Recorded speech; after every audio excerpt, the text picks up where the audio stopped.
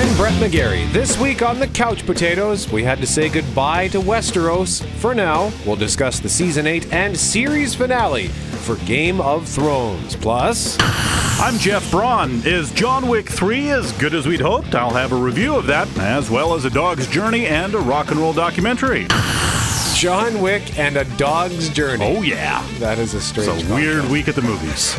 We'll also tell you about the new Terminator movie, as Paramount has released the first trailer for the new one that debuts this fall. First, let's head to the Iron Throne. When I was a girl, my brother told me it was made with 1,000 swords from Aegon's fallen enemies. What do 1,000 swords look like in the mind of a little girl who can't count to 20? I imagined a mountain of swords too high to climb. So many fallen enemies, you could only see the soles of Aegon's feet. I saw them executing Lannister prisoners in the street. They said they were acting on your orders. It was necessary. Necessary? Have you been down there? Have you seen children, little children burned? I tried to make peace with Cersei. So yeah, I guess I should say spoilers alert. Spoiler alert for the next few minutes. We're going to talk the Game of Thrones finale. So my initial reaction to this finale was that I was underwhelmed, but I was also surprised. So I'm going to comment on each of those points. First, the underwhelmed part. I don't know that it was avoidable to be underwhelmed because my expectations were so high. Yep. So I really didn't know what to expect. I don't want to say that I was let down, but I guess I was kind of let down initially. But second, that surprise. I was pleasantly surprised by how the show caught me off guard. Yes, some things happened that I predicted, but for the most part, nothing that happened was expected. And I think that kind of keeps with the overall mantra of Game of Thrones, which is to say this series does not give you what you necessarily want or what you necessarily expect. So after I watched it that first time, I was a tad underwhelmed, but mostly content and needed time to digest it. I've since gone back to watch it again, and I enjoyed it much more, although I have some gripes. First gripe. Why were Tyrion and Lannister and Jon Snow still alive as prisoners, presumably weeks later, right? I mean, you'd think the Unsullied would have just killed them both, because they were both traitors to their queen. That's logical to the story, but illogical to ending a TV show and with popular characters. Second, why was Tyrion allowed to come to that summit in chains and end up driving the action there? He's just that persuasive. He's that good? Okay, third, why not introduce everyone who was at that summit? That was irritating. There was that Edmure, is it Edmure Tully? Yep. Is that his name? So it was kind of cool that he was there. I forgot he even existed. And there were at least two people there, though, that I had never seen before. There was a young man who last time we saw was a little kid, because we haven't seen him in 5 years. That guy, that one I put together, was his name Robin? Something like that. From the Vale? Yeah. Okay. Arwen? Robin Arwen? Yeah. Aaron, I think. Whatever. Yeah. I didn't figure that out till after I read about it. Yeah. And then, there was, mystery guys. Yeah, there were a couple of guys there. No idea who they were. Presumably one of them was from the Tyrell clan, I think. Sure. And then there was another one that looked like it might have been like from the Bear guys, the Umbers or whatever, but we don't really know. I think it was the Umbers. Anyway, I was also hoping for more information on Bran. I mentioned it last week, wanted to know why is the Three-Eyed Raven so important? What was the connection to the Night King? But I guess in the end, all we really need to know is the Night King essentially is walking death. He exists to destroy, and Bran, the Three-Eyed Raven, is the living preservation of everything that's happened in history. And still, I wanted to know more. They sort of punted on a couple of storylines, and I think Lost got accused of the same thing. And I mean, they did it, but it's just that thing of they were ambitious shows, and they bit off a little more they can chew in some regards. And for the finale, decided, look, here's what's important. We'll focus on that. And some strands were out there still, and it's just the way it is. And I'm also curious to know as well, like these spin-off shows that they're working on. Like I know that they had 5 potential shows in development, and who knows how many of them they'll do, but I think they're talking about doing one that's set thousands of years before the events of Game of Thrones, so maybe then we'll learn more about the White Walkers and the Night King and the Children of the Forest and all that stuff. So maybe they're just waiting to show us that stuff. Also, it kind of felt like Daenerys' death was a little weak But again, maybe that was intentional. Instead of it being this big, shocking scene, it just kind of happened, and then she was gone. Also, how much time ended up passing, like, by the time that small council meeting occurs, where Tyrion is the hand of the king and he's sitting at the table? Because that chamber, which they showed was demolished, completely rebuilt and restored. Like Same brand chamber? New. Pretty sure that they showed him walk through that chamber. I don't know. I was going, a lot of it I was judging on, it was like a beard time, right? Just how shaggy did Jon Snow's or Tyrion's beards look. So after there, he was all cleaned up. I was like, I guess it's been a while. Yeah. I mean, I realize I'm nitpicking, and I did love that small council meeting. I loved that a semblance of normality has returned, and that they actually could bicker, but it was bickering amongst a group of people who all genuinely care, I think, about each other and about the interests of the people in general and the land. So that's a good sign moving forward. As Tyrion said at that summit, this is the wheel that Daenerys Targaryen wanted to break. She wanted the people to be free from tyrants, and by all accounts, it looks like the people are in the hands of good characters who want to do the right thing. So yeah, the story was rushed this season and last season. Could have benefited from sticking to 10 episode seasons, absolutely. But given the scope of all the battles and all the major events that have happened in those last 2 years, I think it was probably just near impossible to get it done from a production standpoint in the time that they did get it done. So I tip my hat to the people behind Game of Thrones. I think everybody involved should be proud. No, it's not perfect, but whatever is perfect. In TV shows, nothing. It's impossible. The nature of TV shows is to try and keep going and going and going, and you hear these people tell stories about making a TV show, and every time I hear anybody talk about making a TV show, it's a wonder there are any shows that make it to air, because like, how do you just not collapse and die from like the stress of that? So to think that it would be perfect is insane. I do get it, though. If you didn't like it, and so many people didn't like it, and you didn't like season 7 and season 6, I hear you, and I've never read the books, so I realize there is a huge contingent of people who watch the show who are fans of the books, and they say that the quality of the show dropped off as soon as the TV show passed the books because they didn't have the books to lean on. But I didn't read the books. I want to. And that's the question now. When do those last 2 books drop? Because I'm wondering if George R.R. Martin, and he said he's not hiding, like he hasn't secretly finished them or anything, because why would he? Because the books will make millions and millions and millions of dollars, and he'll get super rich off that. But I'm wondering if he is secretly finishing them now and getting ready for a Christmas launch, because I mean, this is just my own wild speculation. I'm basing this on nothing I have read, but just think about how much money they would make if they got it done this year. Yeah. Probably 100, 200 million copies sold instantly, because I would go out and buy the books. I think everybody who didn't read the books and wanted to wait until the show is finished will go back and read the books. Right. Well, another question I had about the whole deal is, why do they still need the Night's Watch?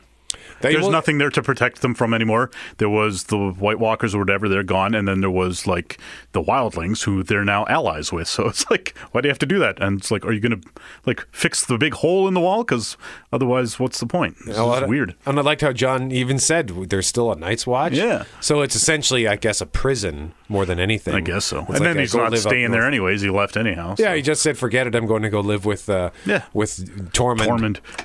Who's going to go check? Nobody, because it's a time of peace. Why would they bother? Yeah, so the water bottle too. That's just that's amazing. That's the best thing about season 8 was the weird gaffes like that, which you had a whole extra year to work on these things. Yeah, and then they're just like, oh, we forgot to check to see if that was there. Yeah, coffee cup and a water bottle. And there's one point where it actually looks like Samwell Tarly is reaching for the water bottle, and I don't know, because he's sort of in the shot, guy. Stop it. He's sort of leaning over, like his hand is down beside his left leg, and I'm wondering if he was secretly fumbling with the water bottle to try to hide it. Oh, that could be. Who knows? But yeah, I think it was good, and I also like that George R.R. Martin came to the show's defense saying, look, this is a different medium. They only get X number of hours to tell their story, while my last 2 books are going to clock in probably 1,500 pages each, and if I need more, I'll just add keeps more. writing. Yeah. So, yeah, he's right. And it's good to hear him defend it. And he said, will it be the same ending? Well, yes and no, and yes and no, and yes and no, and yes and no. So he essentially answered the question without answering it. So that's Game of Thrones. Overall, were you content? I liked it. Yeah, I thought it was good. I thought it was a fine finish. I wasn't as, jacked about it as a lot of other people were, but I had no problem with that. I'm sort of glad the show's over and we can just put it behind us for a while. And I think when people go back and rewatch it in a couple of years, that ending's not going to bother them nearly as much as it does now. I think there's just that finale hype that gets people. That we warned about it beforehand, and it's just like, don't get too excited. It's just a TV show ending. It's weird. Like, what could you possibly want out of that, right? And the people behind the show did say it's going to be a bittersweet ending for a lot of us. So they swung for it. And surprising people on your last episode, that's pretty good. They should get more credit for that than they're getting. Yeah, hopefully they will get more credit as time goes on, because it's hard to escape the cloud of hatred that erupts on Twitter. Up next, we're going to talk about a couple more finales and tee up a returning show that the Couch Potatoes have been big fans of for the last 7 years, I guess. You're listening to the Couch Potatoes. Welcome back to the Couch Potatoes. I'm Jeff. He's Brett. And we didn't have time to get into it last week, but there were some other series finales this month that merit some discussion. I'm reminded of the time way back in 2004 when Friends had its big finale and everybody went nuts over it, but quietly the same week, Frasier had its series finale after 11 years and nobody talked about it.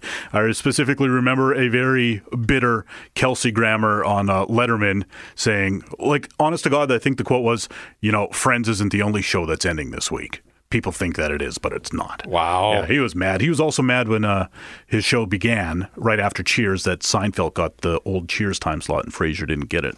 Anyways. Oh, my goodness. Yeah.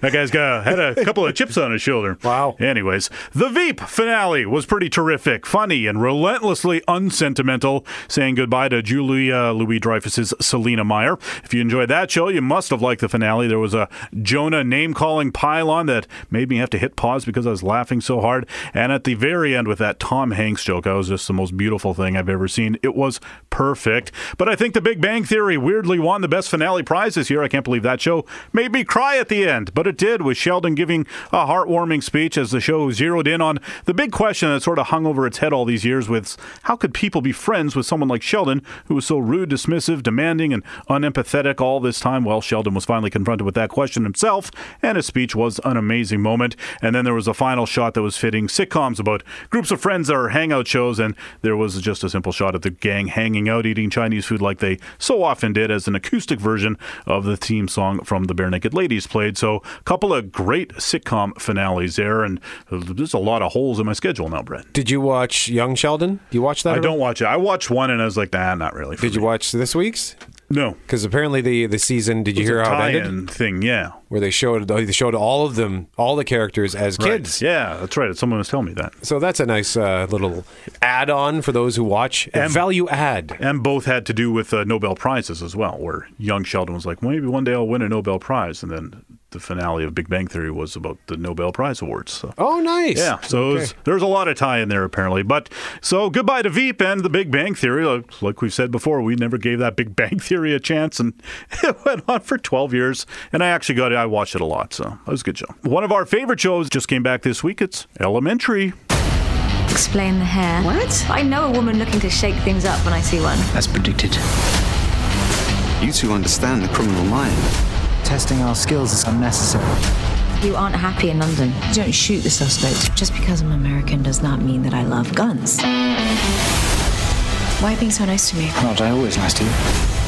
Where else to tackle a case so important? Someplace where there's a working toilet? Voila. Elementary begins May 23rd. Yeah, so the 7th season started this past week, and it will be the final season. It's also only 13 episodes, and that'll be it. Another hole in the TV schedule. Big year for shows ending. This will be 4 for me. Season 6 ended last fall with Sherlock Holmes and Watson moving from New York to London. Who knows if they'll keep that up all season? I sort of hope not, because I like the New York cops that are on the show. Nevertheless, one last ride this summer for Elementary. I'll miss it, but I don't really complain when a show leaves after 6 or 7 seasons. That's usually enough anyways. If you're looking for something else to watch, did you ever watch that Netflix show Trapped that I told you about? No, but someone else that we work with was just yesterday said, oh, you got to watch Trapped. I just started watching. It's amazing. Really? Yeah. So I was like, it is on my list still, and I do intend to get to it at some point. Well, it's not a Netflix show. It is a show that's on Netflix. It's an Icelandic show that's on Netflix. It's a murder mystery. For and us, it's season a Netflix show. 2 just debuted in the past week or so. Yeah. I've been waiting for it for months and months. Well, years, really, because it's been 2 years, I guess, since I watched it. And they've been planning the second season, and I believe that second season started in December in Iceland. So it's finally available on Netflix, so I am planning to watch that next weekend. So I'll have a review of season 2 in a couple of weeks. You should definitely check that out. I thought of another show that's going to end later this summer when Orange is the New Black comes back. That's its final season, too, so that's another series finale. Good Lord. Okay, and we've got a third season of Stranger Things coming this summer. Is that going to be... I think they're done after that. Yeah, they got that problem of kid actors growing up, so they got to do something about it. And again, I don't mind if a show ends after a short run, just to keep that quality up the whole time. For sure. Hey, we got a couple of minutes here to check out what's coming to home video this week. Got to show these boys how we do it. You ready?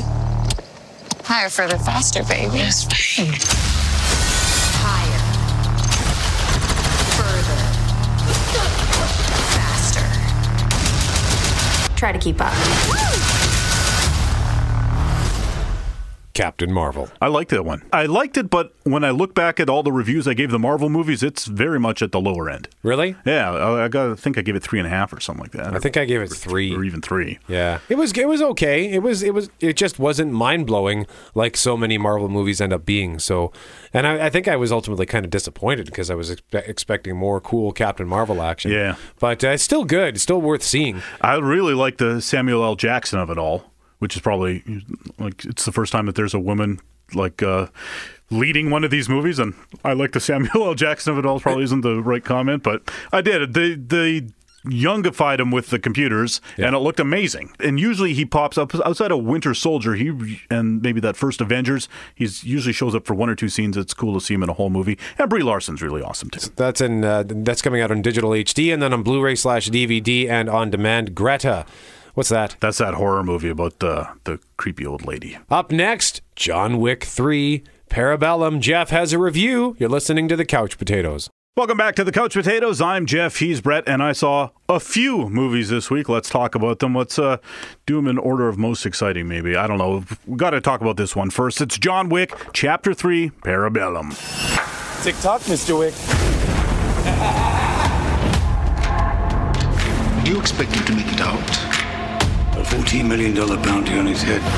And everyone in the city wants a piece of it. I say the odds are about even.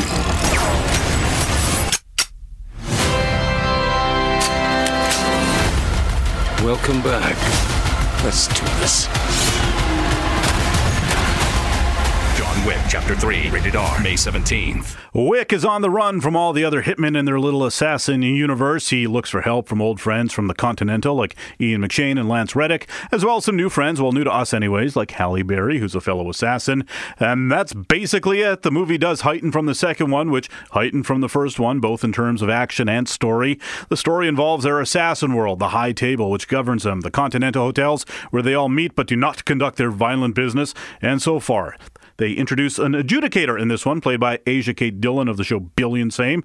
And the adjudicator goes around checking to make sure everyone's obeying the strict rules set forth by the High Table. You may recall the second movie ended with the breaking of some of the rules, Wick killing someone inside the Continental. That's why he's on the run. That's why there's a bounty on his head. The adjudicator also tells the Continental manager, Ian McShane, that he's in trouble for letting that happen. Yada, yada, yada. Everyone fights and lots of people die. Now, the first two movies are famous for their gun fu, the close-up gunfights where Keanu shoots dozens of people while performing his little martial arts. Amazing stuff, jaw-dropping stuff. We were enthralled. This movie really, really cranks up the hand-to-hand combat and brings in a lot of knives into the mix. There are still plenty of guns, but there are a few fights that are largely gun-free.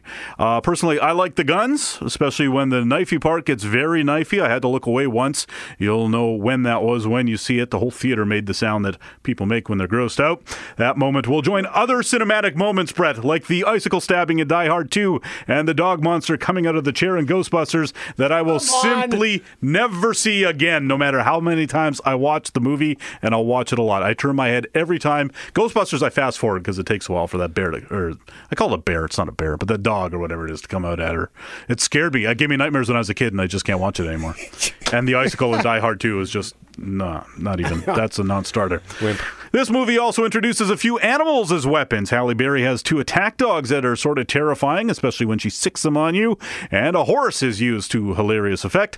Like I said, they heighten everything. The story expands, filling in some of the questions we had about that world from the other movies, but also introducing new questions. I found it worked fine, but they could sort of cool it on that front for the next one, if you ask me. It's always sort of been silly, but it's threatening to get just kind of ridiculous. I do like how it's more of a show don't tell situation. They don't waste a lot of time explaining how stuff works, although I guess the adjudicator does spell out some stuff. Otherwise, you just sort of see things in action and figure out what the rules are, sort of, in this world. The first movie didn't have a big bad as far as the fighter goes. It had the mob boss, but in an even fight, Wick wastes him easily. The second movie brought us Common, who was a fellow assassin in a good match, which led to a really great fight. This movie has Mark Dacascos, a B-movie martial artist who's been in several dozen movies, and I just realized from looking at his IMDb earlier that I know him from Hawaii Five-0. He's definitely formidable when it comes to fighting, and he has a fun and funny personality. He and Wick have a fight that seems to go on forever, and in fact, that might be the chief complaint about this movie, is that it is simply too much at times, especially near the end. The movie's over 2 hours long, and when you consider how simple the story is, there's no reason for it to be that long. First John Wick movie is just an hour and 41 minutes. On the other hand, the fights near the beginning and the Halle Berry fights with the dog in the middle are phenomenal. The aforementioned Ian McShane as manager of the Continental and the concierge, Lance Reddick, get a little more to do in this one, too. They're always phenomenal. That goes towards the plot. A lot of it is later in the movie, so I don't want to get into it, but Reddick is one of those guys especially who makes a movie or a TV show better just by being in it. He walks onto screen and I get excited every time. The other supporting characters are fine, not particularly exciting, like Angelica Houston and Lawrence Fishburne's back. He's the king of the Bowery once again, sort of a subculture of assassins dressed as homeless people. One of his main guys is played by comedian Jason Mantzoukas, who you may know as Dennis Feinstein from Parks and Rec, more recently Detective Adrian Pimento from Brooklyn Nine-Nine, or Maximum Derek from The Good Place. He doesn't get a lot of interesting things to do, but I love him and I love seeing him, and I know that he was jacked to score even a bit part in a John Wick movie. Overall, it's a perfect addition to the series, I thought, in that it takes things to the next level and feels like a natural extension. Everything sort of feels earned in that regard, no matter how audacious it may be. The series began like that, and it continues in fine fashion, I think. If you like the others, you'll like this. Definitely go see it.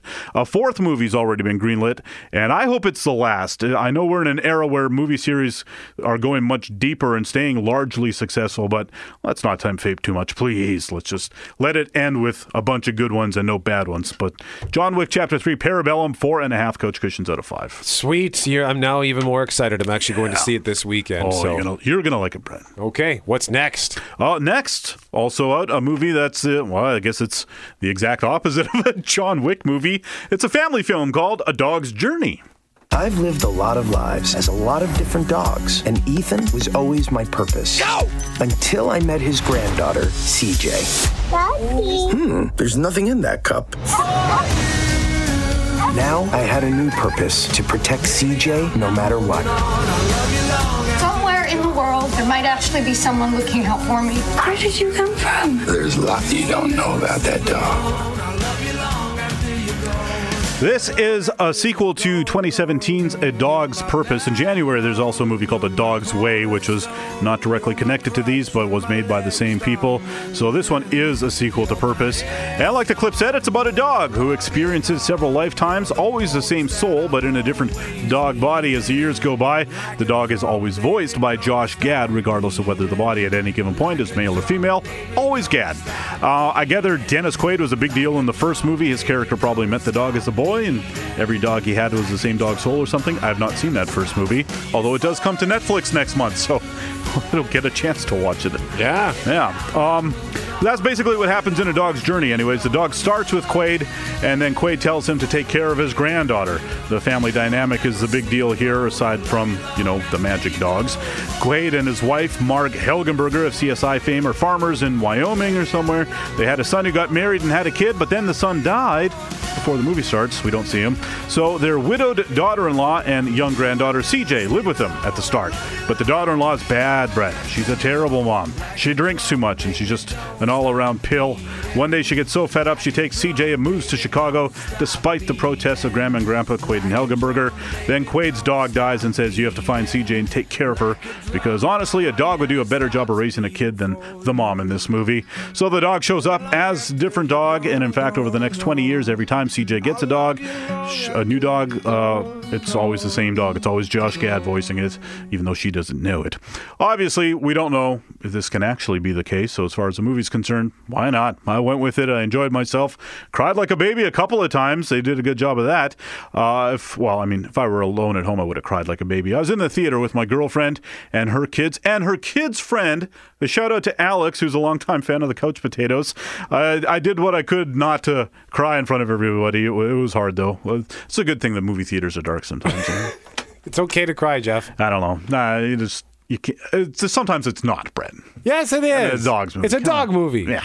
This isn't a great movie, but it's a pretty good family movie. You can tell where the story is going. It's still a good story. A lot of the jokes didn't land, but the heartfelt stuff sort of always did. Bludgeons you with sentimentality, and if you hit something 100 times, you will leave a marks, even if it's not the most graceful way of proving your point. The portrayal of the villainous mom was really my only real problem with this. It's a broad movie, and for storytelling reasons, I sort of get why she's played that way, but it was very distracting.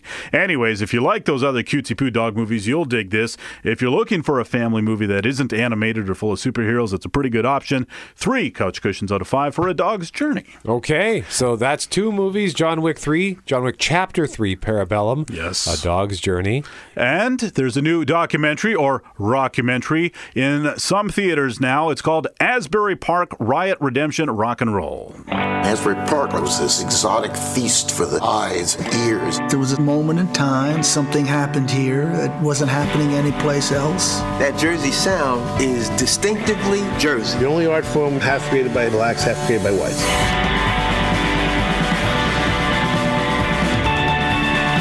Music does bring people together.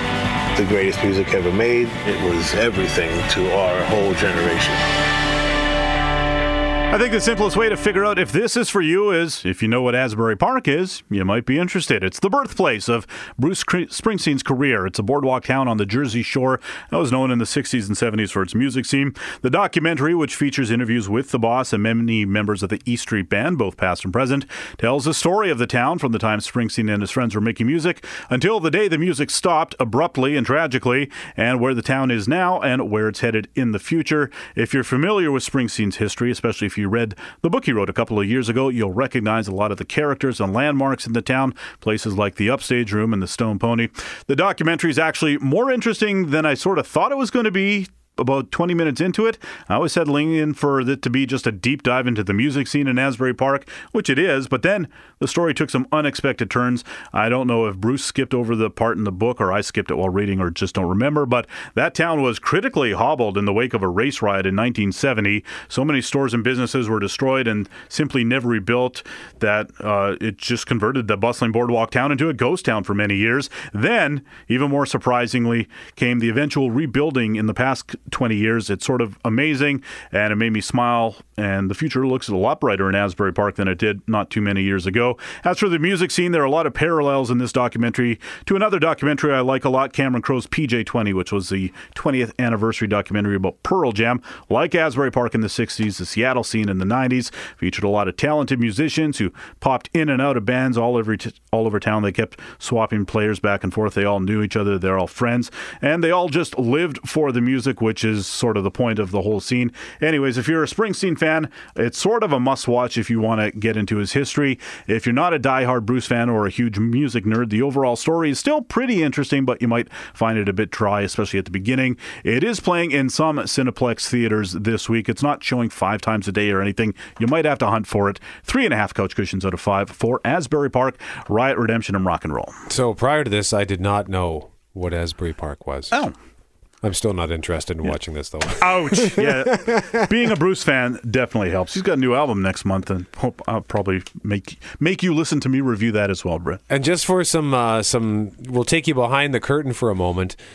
We got this email which to each of us, and it was a follow-up email because the email had been sent out already. It was an invite to say, like, hey, do you want to watch this screener?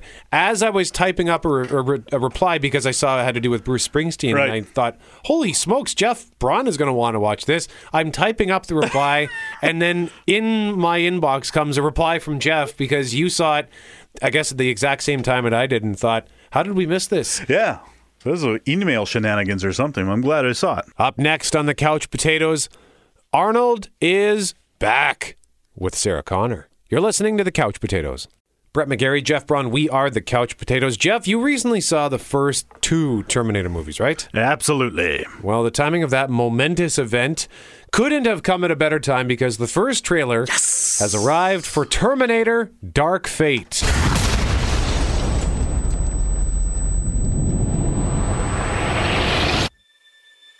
Who are you?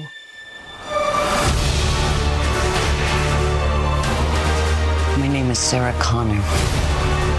Never seen one like you before. Almost human.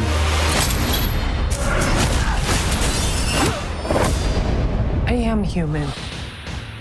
Sarah Connor is back. Now, for those who are unfamiliar with the Terminator franchise, 1984, James Cameron releases this little sci-fi about a robot from the future who is sent back in time to kill the woman who will eventually give birth to the man who leads the humans, the human rebellion, to victory over the machines. That Terminator is played by Arnold Schwarzenegger, and Linda Hamilton was Sarah Connor. Then there was a sequel, I think in 1990 or 91, Terminator 2 Judgment Day, and there were several sequels since. Now, this movie is playing as a direct sequel to T2. Okay. So it's a legacy sequel. It's ignoring all of the other movies that have come since then. But the first 2 count. The first 2 count. So there have been 5 Terminator movies in total.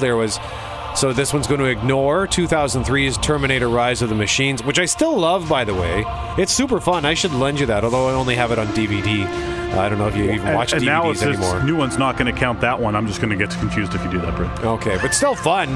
2009's Terminator Salvation will now be ignored. That movie was not good. That's the one with Christian Bale's rant? Yeah, that's right. Where that's right, the rant on set.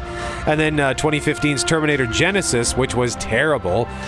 And director Tim Miller is at the helm of this. He did the first Deadpool movie, and James Cameron is back as writer/producer. So I'm excited for this. And Arnold Schwarzenegger is back. He's aged in this, and as they explained in Terminator Genesis, he aged because even though he's a robot and he's ageless, the flesh component of his cyborg does age. But at the end of number 2, spoilers for Judgment Day, he melts himself in the vat. So I don't know which Terminator he's playing. I don't know if somehow he survived that or if this is another one that somehow came back in time, maybe at the same time. Right. I don't know. I have no idea. But yeah, he's in it. So it looks cool. Can't wait. It debuts November 1st. There was also something else you got excited about this week. Yeah. Another very special trailer this week.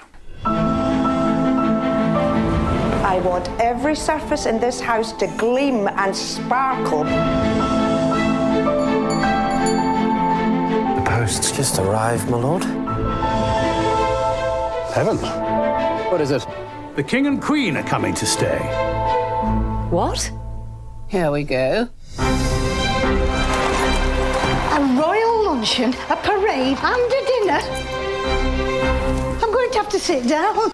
You and me both, Mrs. Patmore. Oh, it's exciting, Brett. The Downton Abbey movie trailer. And it seems the king and queen will be visiting Downton. That'll be fun. By the looks of it, they're bringing their own butlers and stuff, so there's a turf war between the Downton staff and the royal staff. I honestly didn't remember how much I missed this show until I watched this trailer this week. It hits theaters September 20th. I imagine a PBS run of the movie would follow shortly after that. The poster they put out, though, says in theaters only. So I think they're probably just trying to get people into theaters, but I can't see why it wouldn't end up on TV eventually. That's all the time we have for the Couch Potatoes. Next week, I'll have a review of Godzilla, King of the Monsters. I'm Brett. He's Jeff. We are the Couch Potatoes. And remember, if it requires getting up off the couch, don't bother.